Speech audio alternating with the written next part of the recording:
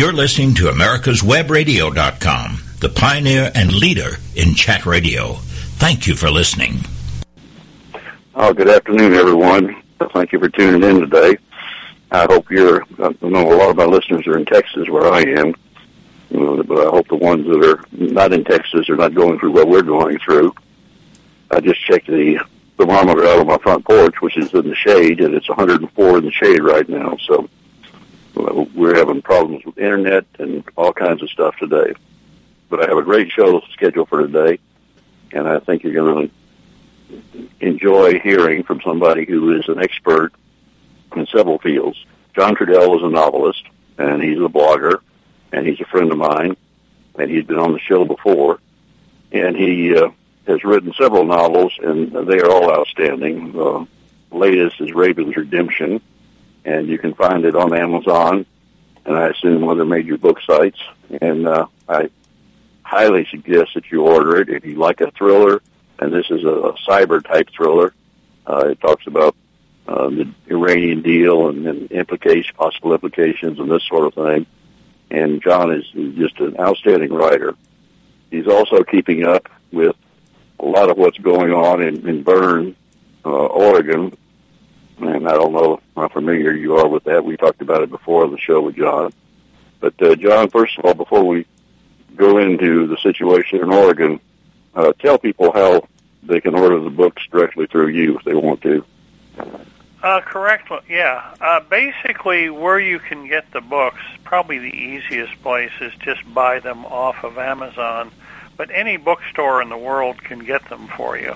Most of the bookstores don't stock indie authors, but any bookstore can get them. Amazon is a good deal. And, basically, I have a website, www.johntrudell, with one L, JOHNTRUDEL.com, and that will take you to all the different places to order. There are also many reviews and interviews like the one we're doing now, and finally I put up the first chapters for free of all my novels, because it's probably best to read it before you look at it, before you buy the book. And so that's the logistics of books. Right now, my primary distribution is through Amazon, and anybody who loves them. The book industry is funny. So my current issue, Tedious Details About Books, we're working real hard to get the books, all my books. I have 5 novels. Raven's Redemption, which was the sequel to Raven's Run. Before that, and both of those featured Iran, terrorists with Iranian nuclear weapons, which, of course, when the books came out, it started to happen. In fact, it's happening today. At midnight last night, we shipped off $400 million or $400 billion, some incredible amount of money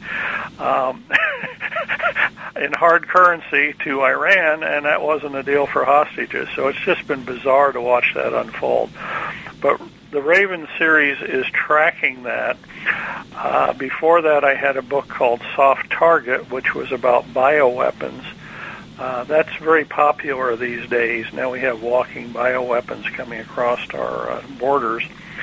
And the one before that was called Privacy Wars. Can you say emails and all that kind of stuff that have been hacked?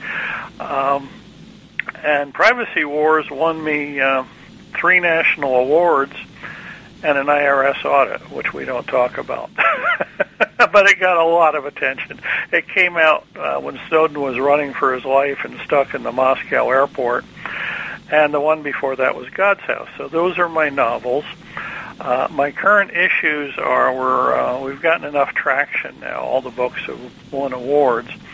So we're going to be putting them in other distribution channels. I'm in the process of doing a deal with another publisher, not Amazon, because some bookstores and Amazon have a real hostility relationship. So I'm going to get a hardcover book out, and we're also working on audiobooks.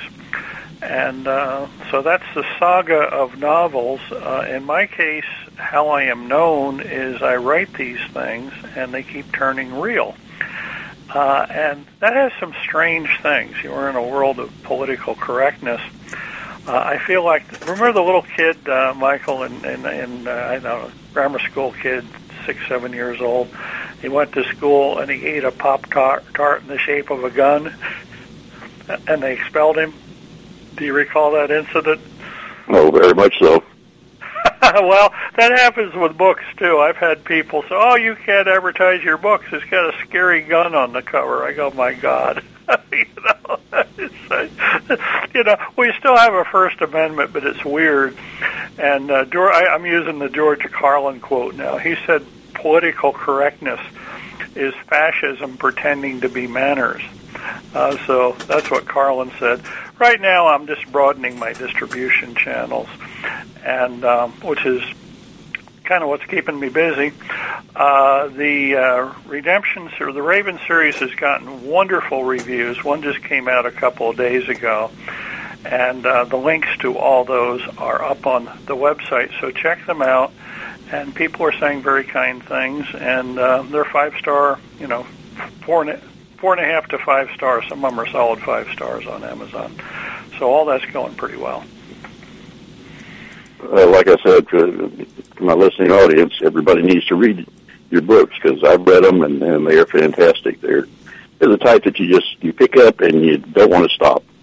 And you may go all night reading them, but that's the way they are. And I've enjoyed reading all John's books. Hope you read some more. And tell us about how to reach your blog, though. You have a good blog out there, too. Yeah, my factual stuff, the author's site is just www.johntrudell.com, and that's about my novels and the reviews. I also have authors' pages all over the world on Amazon, so you can just look for my name, and they're there in the major countries, and certainly the U.S. The blog is blog.johntrudell.com, and and I want to compliment Michael. I've just read his most recent book and reviewed it, and it is absolutely wonderful. I think the weird thing now about being a novelist, I feel like we're some of the Russian authors back in the bad old era. You write these books, and there's more reality in fiction these days than there is in the news. Only something like 6% of people trust the news media, and only like 4% trust Congress.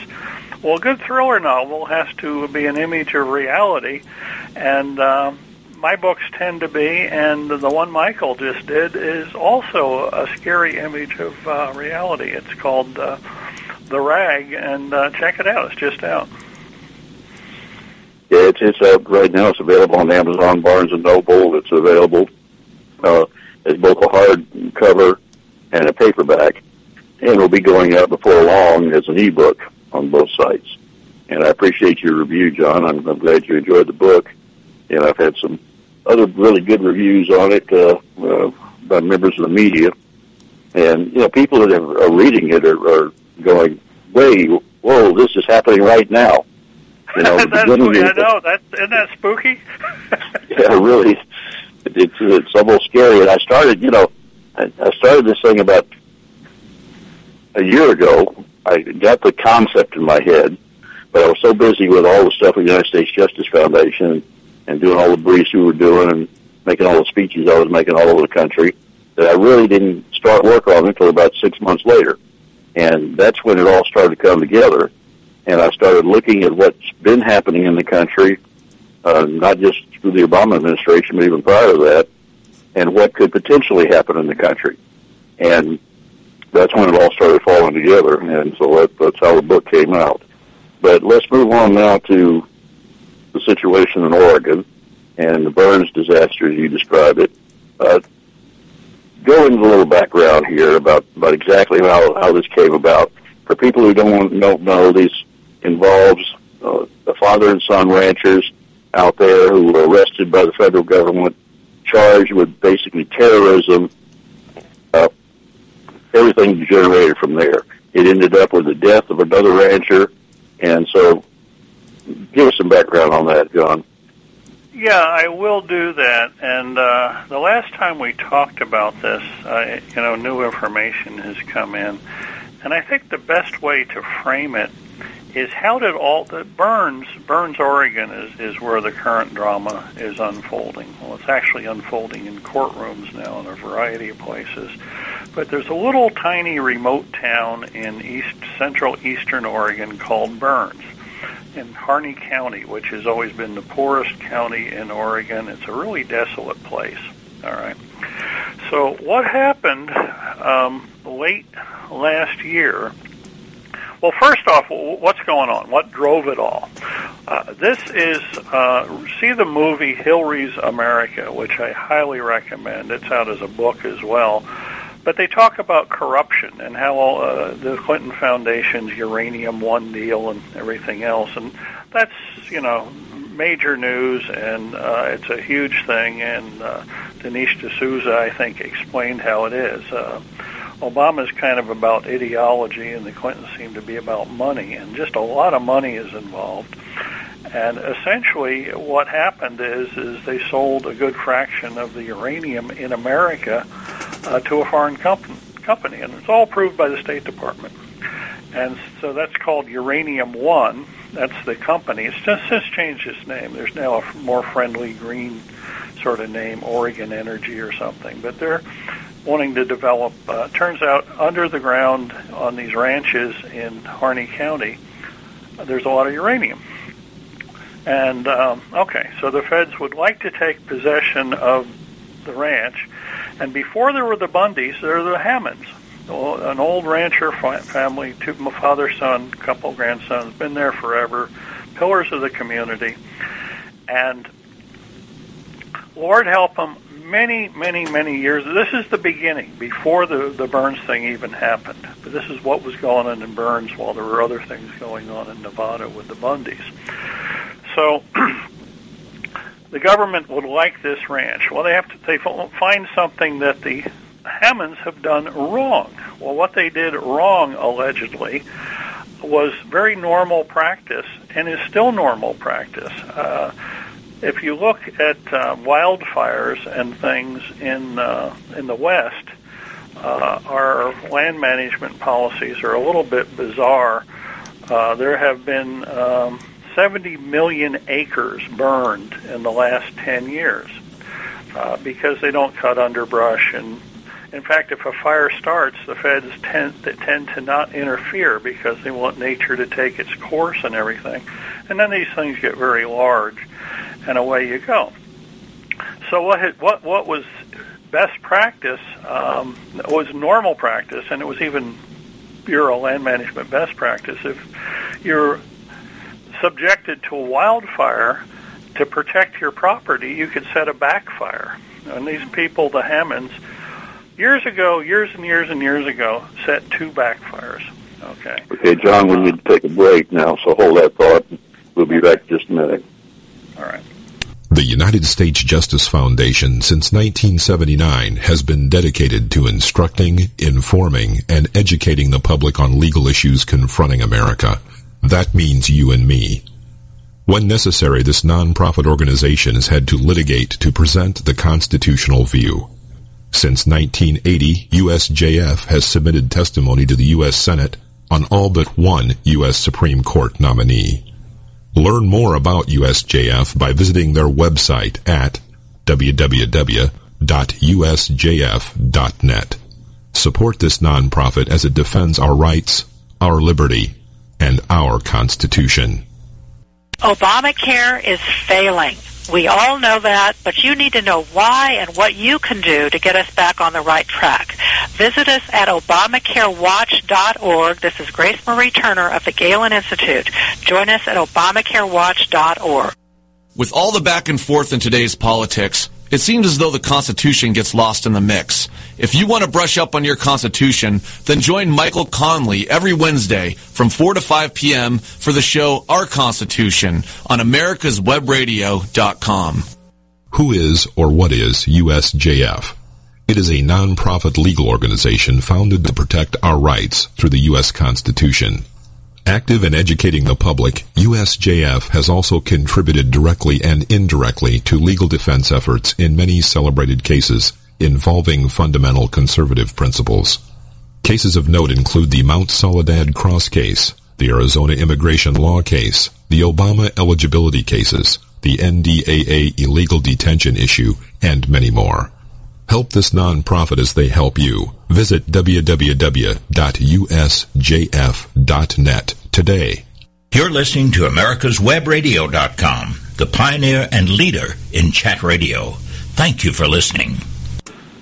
We're here today with a good friend of mine, John Trudell, who is an excellent novelist who's a number of books out that I have read, and he talked about them a little earlier, and I encourage you to buy his books and read them.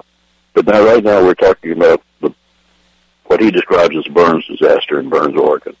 And John, you were talking about the federal policy and the policy that's been best practice for years, because I can remember being involved in doing this in situations like at a Boy Scout camp, where we had to set a backfire to stop from losing the camp.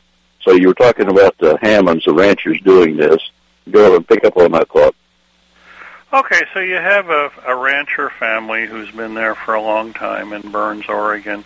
And many, many years ago, they set two backfires at different times. And one of them got out of control. Things got burned. And by the way, they had permission to do that. They had called the government and they said, we got a fire coming, we need to set a backfire, and they got verbal okays on it. Started the fires on their own ranch.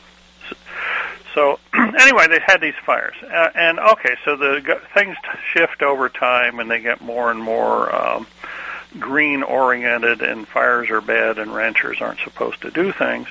And they keep beating them up about this fire that one of the kids set. Okay. Actually, it was two small fires. And finally, they get a federal judge who seemed to be fairly reasonable. And he says, I'm getting a lot of pressure to do something on this. The feds are involved and everything else. And we have all these charges against you. They had a long list of charges. And the judge made him a deal. And he says, look, all these other charges are kind of bogus, and you had no intent to harm anybody. So how about I make you a deal, and if you will plead guilty to setting two fires, which you've already admitted to, so you're going to plead guilty to arson, you get a 3-month sentence and a probation. And this has gone on for 10 years, and this would end it. The only thing is you have to agree that you won't appeal this after I make this ruling. And the Hammonds, of course, the judge, I think, was well-intentioned, says, okay, look, we just want this to end. It's gone on year after year after year, so fine, we will plead guilty. And they pled guilty, and they got 3 months plus probation for the dad and so many days for the son. And they got 3 months of really nasty, hard time in SeaTac at a federal detention center with no yard, and the windows are painted black so you can see sunlight. They served their term, and they're going to be released, like in December. They're getting out. And this has gotten a lot of notoriety because other ranchers are upset. And so they're going to release them. Well, about the time they're releasing them, the Obama administration says, no, they are being tried under the Effective Death Penalty Act of 1966, AEDPA, for maliciously setting fires, okay? And this has a mandatory sentence of 5 years. This is a terrorism law. It's an anti-terrorism law. The AE is Anti-Terrorism Effective Death Penalty Act. So they're being released, and all these other ranchers, particularly the Bundys, who went through their own adventure in 2014, I guess it was, oh, this is terrible. We have to help these guys. So folks came from all over the country to this little tiny town in the middle of nowhere, and they were going to meet with the Hammonds and try to give them some advice because they had been through it. And basically the Bundys had a friendly sheriff. In theory, the sheriff and the locals controlled the law, not the federals. And so they were coming in just to talk to the Hammonds and give them some advice, because this isn't the kind of situation a rancher normally runs into. And so people come to this little town, middle of nowhere, dead of winter, horrible weather, and they never get to see the Hammonds, because the Hammonds are never released, and then they're shipped away and incarcerated down in California. And so you have all these people there protesting, and they get vocal about it, and it starts getting attention. And where do you stay in a little town like that? Well, there's an empty refuge. It's unlocked, and it's keys hanging on the door, and it's a wildlife refuge that nobody's going to use in the middle of winter storm. So they camped out there. Okay, and that turned into what is now called the occupation. Okay. It wasn't an occupation like the Germans taking Paris or something. It was the fact that they were there and they sheltered from the storm. And now there's stuff in all the local papers about how scary it was to have these ranchers there who had never harmed anybody. It was like a dozen or 18 ranchers from other places, mainly the two Bundy sons and a rancher from Arizona named Finnegan. So this goes on and on and on. There's more and more attention, and as January rolls along, and by the way, we were in Oregon there. I was stuck working on one of my books, and I got some phone calls about this, and I started tracking it. Well, I thought it was going to settle down okay. I thought, well, they were getting ready to leave. Some of them did leave. Militias came in from other areas, and they said, no, it's all kind of settled down now. The Hammonds aren't even here. But we want to meet with some of the other locals. And particularly, they wanted to go to the next town over, John Day, where the citizens wanted to meet with them. They were kind of concerned about what was going on. And they wanted to meet with the sheriff. And I reported that in your last interview you did with me. I have to make one minor correction. So they said, no, we have a meeting. There's this big meeting set over in John Day, and we're going to go to our meeting, and then we're going to leave. All right. So off they go, and, they had most of the town there. Now, I have to be very careful, because the next sheriff over is Sheriff Palmer, and he's been in trouble himself now for meeting with these terrorists. So I have to be very careful. They were all going to meet with him. However, the meeting was not set up by him. It was set up by a local. And that turns out to be an interesting legal point, I guess. So they're all going to this meeting. Well, long story short, they never got there. They were intercepted and chased into what is called a dead man's roadblock, around a blind curve, and there you have a roadblock. Okay. And who was chasing him was not law enforcement. There were paramilitaries there who were well armed, and they had little stickers on their bulletproof vests, on their armor, that said police. But you ask them who they were, so show me some ID. They never would. So who those people were and who they were working for is kind of interesting, but they weren't law enforcement. So here you have the ranchers, 2 trucks full of them, going to the next town over to meet with the mayor and with the people of the next town, and they get stopped by these, whoever they were, these contract gunnies. And the guy driving the truck, Finnegan, who was kind of their leader, says, I'm not going to stop. We're going to this meeting, and we're invited to the meeting, and we're going, and if go ahead and shoot me if you don't want us to go. We're going to the meeting. Well, anyway, they ran him into the roadblock, and they did shoot him. And and only 2 people for many weeks. There was a total close on any information getting out of Burns. Everybody involved or close to it was arrested, except for 2 women who happened to be in the truck. One was a young girl, barely 18. She was a singer. She was going to this meeting. She was the youngest of a family who went around to groups and sung gospel and patriotic songs. She missed the ride with her family. Can you take me over there? So she's in the truck.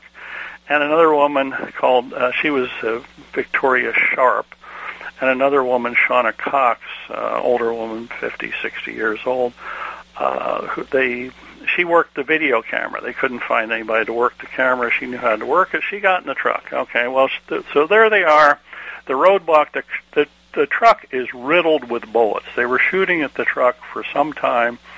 Finnegan gets out, holds his hands up, and that's the weird thing about this, because now that is legally a closed event. The FBI took a very low-quality video. They showed it. To me, it's very hard. They say he was reaching for a gun. Well, there's a lot of issues about that. In any case, they ruled that it was a righteous shoot, and Finnegan is dead.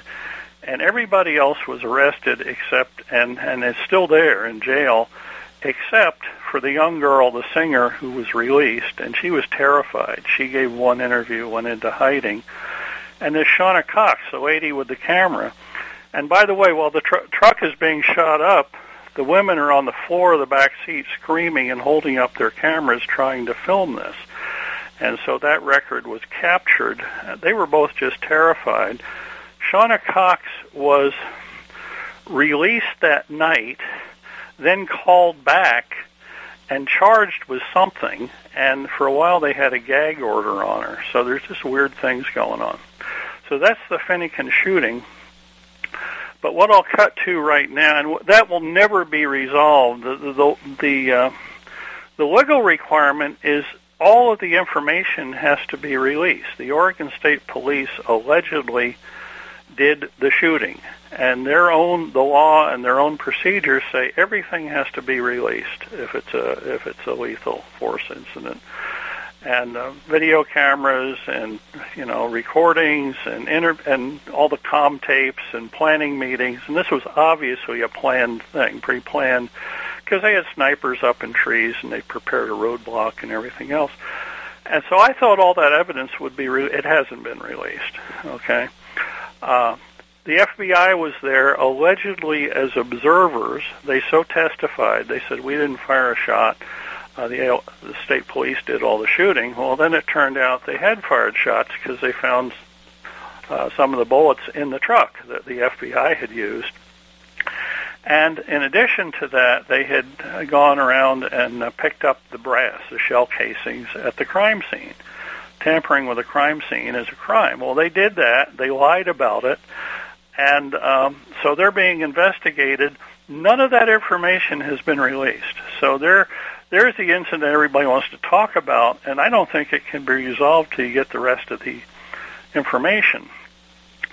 But cut to the end. Now, the other thing is a few people, and since this has happened, more and more people have been arrested. There are probably about 50 political prisoners whose crimes were either being at the so-called occupation in Burns in January, or being at the Bundy Ranch 2 years prior.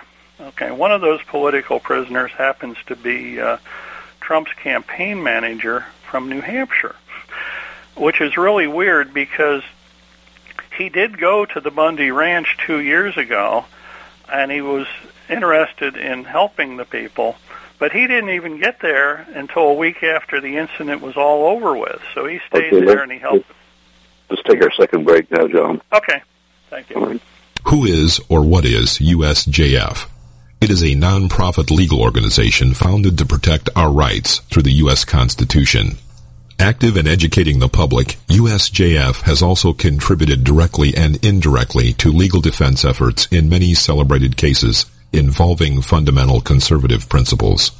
Cases of note include the Mount Soledad Cross case, the Arizona immigration law case, the Obama eligibility cases, the NDAA illegal detention issue, and many more. Help this nonprofit as they help you. Visit www.usjf.net today. Whether cruising the strip in a 57 Chevy or taking the family on a vacation in a 71 Oldsmobile Vista Cruiser, you need to tune in to Classic Cars with Steve Ronaldo and Jim Weber every Saturday from 8 to 9 a.m. on americaswebradio.com. Don't be hoodwinked by the left, who wants you to believe the fairy tale that we can power America on butterflies, rainbows, and pixie dust. I'm Marita Noon. Get the truth about energy on my show, America's Voice for Energy, only on America's Web Radio. Watchdog is a term given an organization like the United States Justice Foundation, which since 1979 has been watching out and, when necessary, taking the appropriate action from testifying to litigating to protect our constitutional rights. USJF, a non-profit organization, is nationally recognized not only as a watchdog, but many in the government, as well as those involved in legal cases, have also called the USJF a bulldog for the tenacious approach in their presentation and proof of what is right. Find out more at www.usjf.net. Support USJF as they support you. You're listening to AmericasWebRadio.com, the pioneer and leader in chat radio. Thank you for listening. We're talking to John Trudell today, a good friend of mine and novelist who has written some real thrillers. And it's scary because what he wrote about starting a few years ago is starting to come true. And he's basically become a prophet as much as a novelist. So I recommend that you read his books, and before the end of the show, I'll get him to talk about them again. But right now, we're talking about the Burns, Oregon situation. And John, you were discussing the fact that a lot of people had been arrested here, and that included Trump's New Hampshire campaign manager. Go ahead and finish that up. Right. The people who are being arrested are all being arrested by the FBI. So they are being arrested under federal crimes, apparently. Okay. And who were these other people who had stickers on their armored gear? They were contract employees, and they came in black SUVs with California plates, is what the locals all say. And they said they were there to help police, but they were very distinctive. They were different than the sheriff's people. They were different than the Oregon State people, and they were different than the FBI. They all brought their own equipment. Okay, so they were independent, and all they would say is, we're here to support law enforcement, and others have said, well, they're there to support the FBI. I had no idea who they were working for, but they were serious hardcore guys. But the arrests have all been on federal charges, and what the federal charges seem to be, Laura Lynch came to Portland and said, now we have to do something to arrest these people. We're going to look at intent. So the charges, which have yet to be heard, seem to be intent to interfere with federal officers or something like that. And the ranchers never fired a shot at anybody. They were allegedly interfering by just being there at the refuge, and yes, they did cut a fence and things like that. So all that has to shake out in court, and those trials are supposed to start happening on September the 7th. And the lawyers for the ranchers, those of them who have lawyers, have been asking for a delay of that trial because they say, look, we want all this other evidence released. We want to know who did what. We want to know what the FBI did, who gave orders, and all that kind of thing. And the judge has said, no. You were there, and you shouldn't have been there, and you had guns, and you were on federal land, and Second Amendment doesn't work on federal land, and we're going to have the trial. So as of yesterday, there's an emergency motion in front of the Ninth Circuit Court to delay the trial. I don't know the details of that. So probably we're going to run out of time unless I cut to the end here. There's two reporters who have been arrested since then on totally unrelated charges. That's a very interesting story. The link on my blog about Burns, Oregon, tells those stories. They're very strange. But we have two reporters separately arrested on federal charges, had nothing to do with Burns, but very serious federal crimes, and they're all being held incommunicado. So what I think is of interest to the country at large is 3 points. point number one is here we are basically convicting political opponents, ranchers, reporters, and women with cameras who've never harmed anybody for exercising their First and Second Amendment rights. They're being, prosecuted as terrorists based on presumed intent, not anything they did, but what they may have intended to do. Okay? So that's point one. Point two has gotten some attention because essentially what's going on with these federal bureaucracies, Bureau of Land Management in this case, but also others, the anti-pollution people, all the federal bureaucracies. Trump and Cruz both spoke to this, and what Trump said, what you effectively have is we have Obama with his pen making laws, but the bureaucracies are all doing that too. So they'll make a rule, and it has the weight of law. So Trump called it it goes beyond taxation without representation. It's legislation without representation. It totally bypasses Congress and anybody who's been elected. So that's point two, and that's going to come up in these trials. And then the third thing is now the court here in Oregon has stipulated before the trial even starts that they want a stipulation, non-negotiable, that workers for federal bureaucracies, any worker for a federal bureaucracy, the guy delivering your mail or whatever, is not an employee. He's an officer of the government, and apparently that makes a difference under the law. So the bureaucracies now are going to be given the power to use force and be armed and everything else, and a lot of them are already weaponed up. But that's why the precedents that will be set in this little obscure case from Oregon have a pretty significant national impact. And by the way, this is going on a larger scale in Nevada, but it's being resisted more down there. Larry Kleiman, a pretty famous attorney who founded Judicial Watch and Freedom Watch and everything else, he's the guy who actually started the Clinton impeachment, is heavily involved in that. And they're going through the same kind of stuff down there, except all the trials have been delayed. And there it isn't Clinton behind it with her Russian uranium deal. It's Harry Reid with some deal with the Chinese. And they've been, climbing around the block for months around the barn. And he now has a lawsuit, a personal suit against Harry Reid, his son, and the judge down in Nevada for all kinds of stuff, $50 million suit, just to get their attention. So this is going on intensively because of these two big corruption things, Harry Reid and also Hillary and the uranium thing. But it's a bigger policy. There's some poor soul in Montana who is a 77-year-old disabled Navy veteran, and he is now going to jail for 18 months, and he's already incarcerated. He didn't get his meds, and his heart failed, and they moved him to another. So he's in a different town now from where his public defender was. Doesn't have his service dog.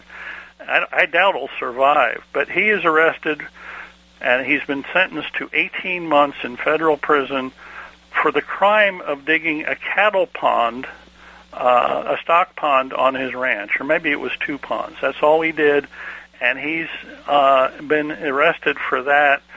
And the public defender is like, I just can't handle this, and people are trying to find the guy to file an appeal, but if it isn't filed this week, he rolls in for an 18-month sentence.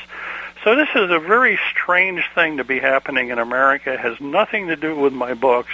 I got dragged into it because I have sources who kept feeding me things, and that's the story on Burns. It's the story on what's happened at the Bundy Ranch, and it's a major federal kind of thing. In fact, where are we here? 700 million acres of land have now, in 12 western states, have been taken over by the federal government under dubious circumstances. this refuge that was allegedly occupied and is allegedly federal land in Burns, there's no bill of sale for it. They just said it's our land. It's the feds own it. And so that's where we are with that, and it's not the sort of thing I ever want to put in a novel, but it is real world, and it's scary stuff. It very, very much is. There was something about some nurses who were involved in this and found dead. Just recently, yes. The Burns is a tiny, tiny little town. There's one hospital there, and what two sources reported to me, and there were local newspaper reports, since January, 3 nurses have turned up dead. They're all 30 years old, in their 30s maybe. One of them was allegedly a suicide. One of them was a mysterious death with bloody foam in her mouth. I don't know how that's been ruled. And one of them was shot. And they were all at that hospital when Finnegan's body was brought in. Now, there's controversy about who shot Finnegan and how many times he was shot. The FBI depiction of the little video. And the weird thing is this is about a video. Okay, they were all convicted, or the shooting was justified based on this very low-quality video. And they say, well, he was shot 3 times and he was reaching for a gun that you never saw. So there's issues about that. So 3 shots, say the FBI, and they have a little diagram of that. The family autopsy, which has not been released, says 9 times, including in the face. That's hearsay, but they allegedly did their own autopsy. And now 3 nurses who were at the hospital when that body was brought in have died. So I don't know. And you talked about a couple of reporters have been arrested. One of them, I think, is a radio talk show host, isn't it? There's 3 of them that are talk show hosts. One of them was swept up in the initial thing, and he's the most famous one. And he is just in there with the rest of the charges. There's 2 of them that have been brought in on charges since all this happened. And one of them is a totally bizarre case. I forget Pete Sinelli. Pete Sinelli is one. He's pretty well known, and he's been incarcerated ever since the Burns incident went down. So he's just swept in with a bunch of them. But there were 2 of them who were not arrested. They happened to not be there or whatever. And the weirdest of those is a fellow named Mike Emery.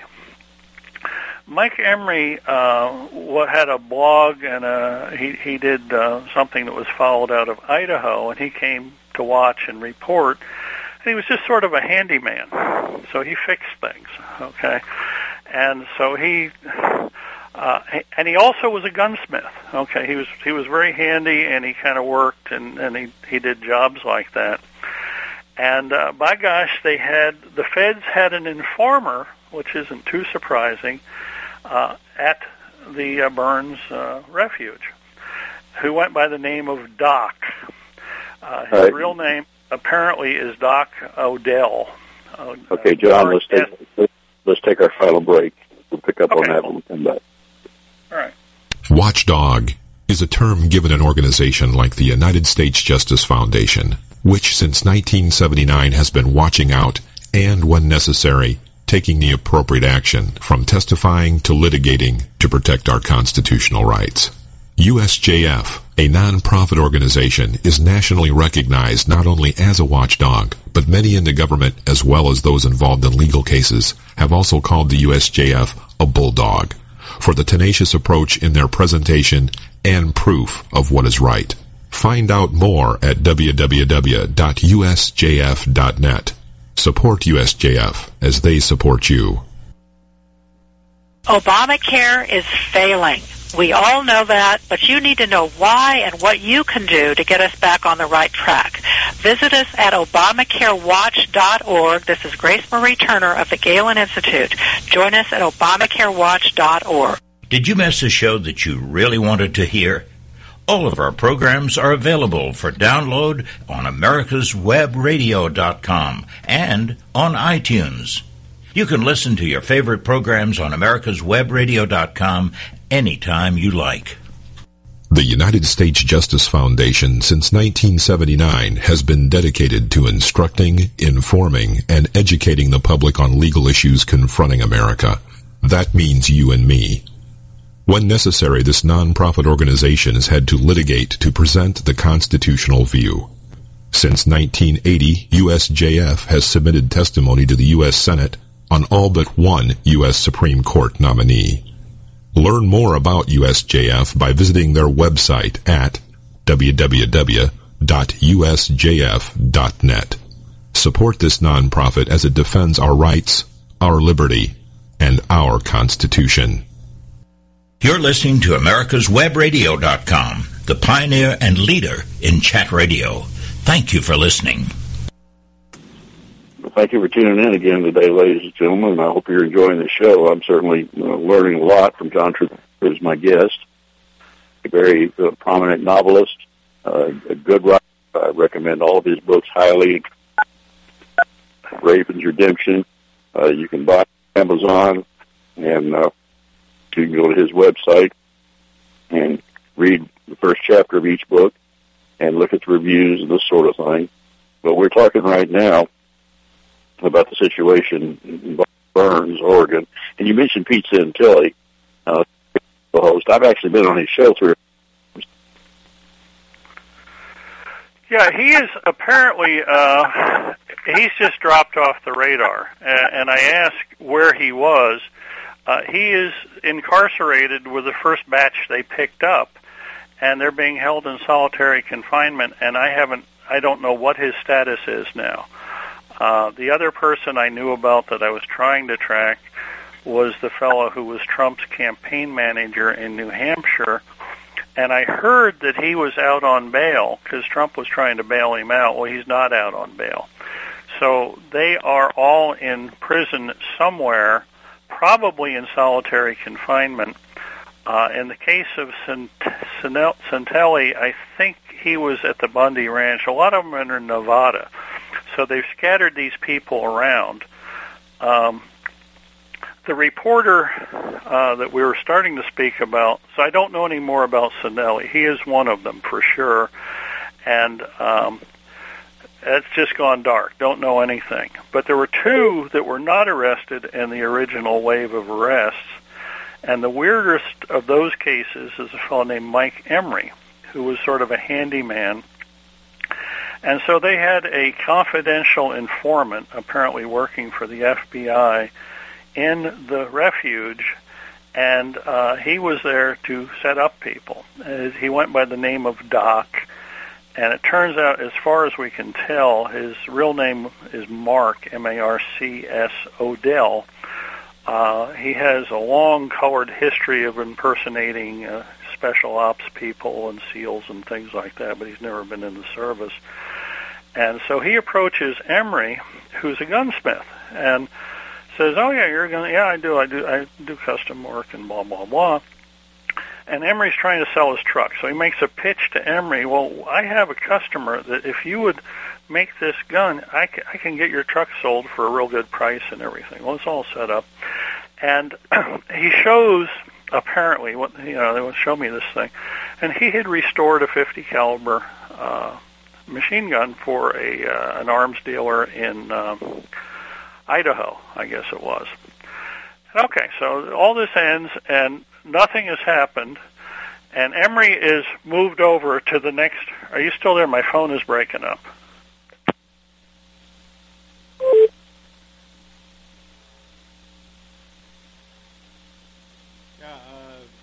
John, you're still on. Go ahead. Well, it may be that we've lost everybody. Okay, who came back on? I don't know what happened there. All of a sudden, it just clicked off on me. And John left as well for some reason. I don't know what's... Oh, really? Yeah, he asked, he thought his phone was cutting out on him, and hopefully he'll call back in. This is getting bizarre because I don't know if you've noticed, but this happens about the same time every Wednesday during the show. It happens almost identical. It's always in the fourth segment, the final segment, and all of a sudden it just cuts out. So, we've been banned from federal computers. I'm in a situation where the Army's cyber security agency bans my emails going to any member of the United States Army to their military email address. I'm here. Okay. Oh, hey, John. John's back. Okay, good. Do we have any more time? Sorry, it just went dead, so I called back in. And do you want me to finish the story about Emory? Yeah, please do, because I went dead too. So we were just discussing whether or not there's drones flying over my head or whatever's going on. But go ahead and continue with your story. Okay, so anyway, the guys at the refuge, all these ranchers and things, are infiltrated by a confidential informant. And apparently what they do is they make deals with these people. They'll drop charges and you just help us out. And he's setting Emory up about a weapons deal. And, can you, I restore guns and all this sort of thing. And Emory has moved over to the next county after everything went really bad in Burns. The next county over has Sheriff Palmer, who's a really good guy. He's been on some of the conservative shows, and he was supported. That's the one that they were trying to go meet with. And so he's there. He had a trailer, so he and his wife were living out of this trailer. And he continues to report and keep in touch with things, but he's not staying in Harney County anymore because it's just too dangerous over there. Okay, well, one morning at like 5:30 in the morning, an FBI SWAT team comes in and arrests him and his wife, and they seize everything he has, and they cart him off to jail. I think at first Portland, but now he's down in Eugene. And what in the world is going on? And so nothing is heard for a couple of days. And finally, information comes out, and they say, what this is, we found him with a machine gun. And the Oregonian newspaper does this big story, very dramatic and scary, how this is the silverback gorilla of guns, and it's real scary and everything else.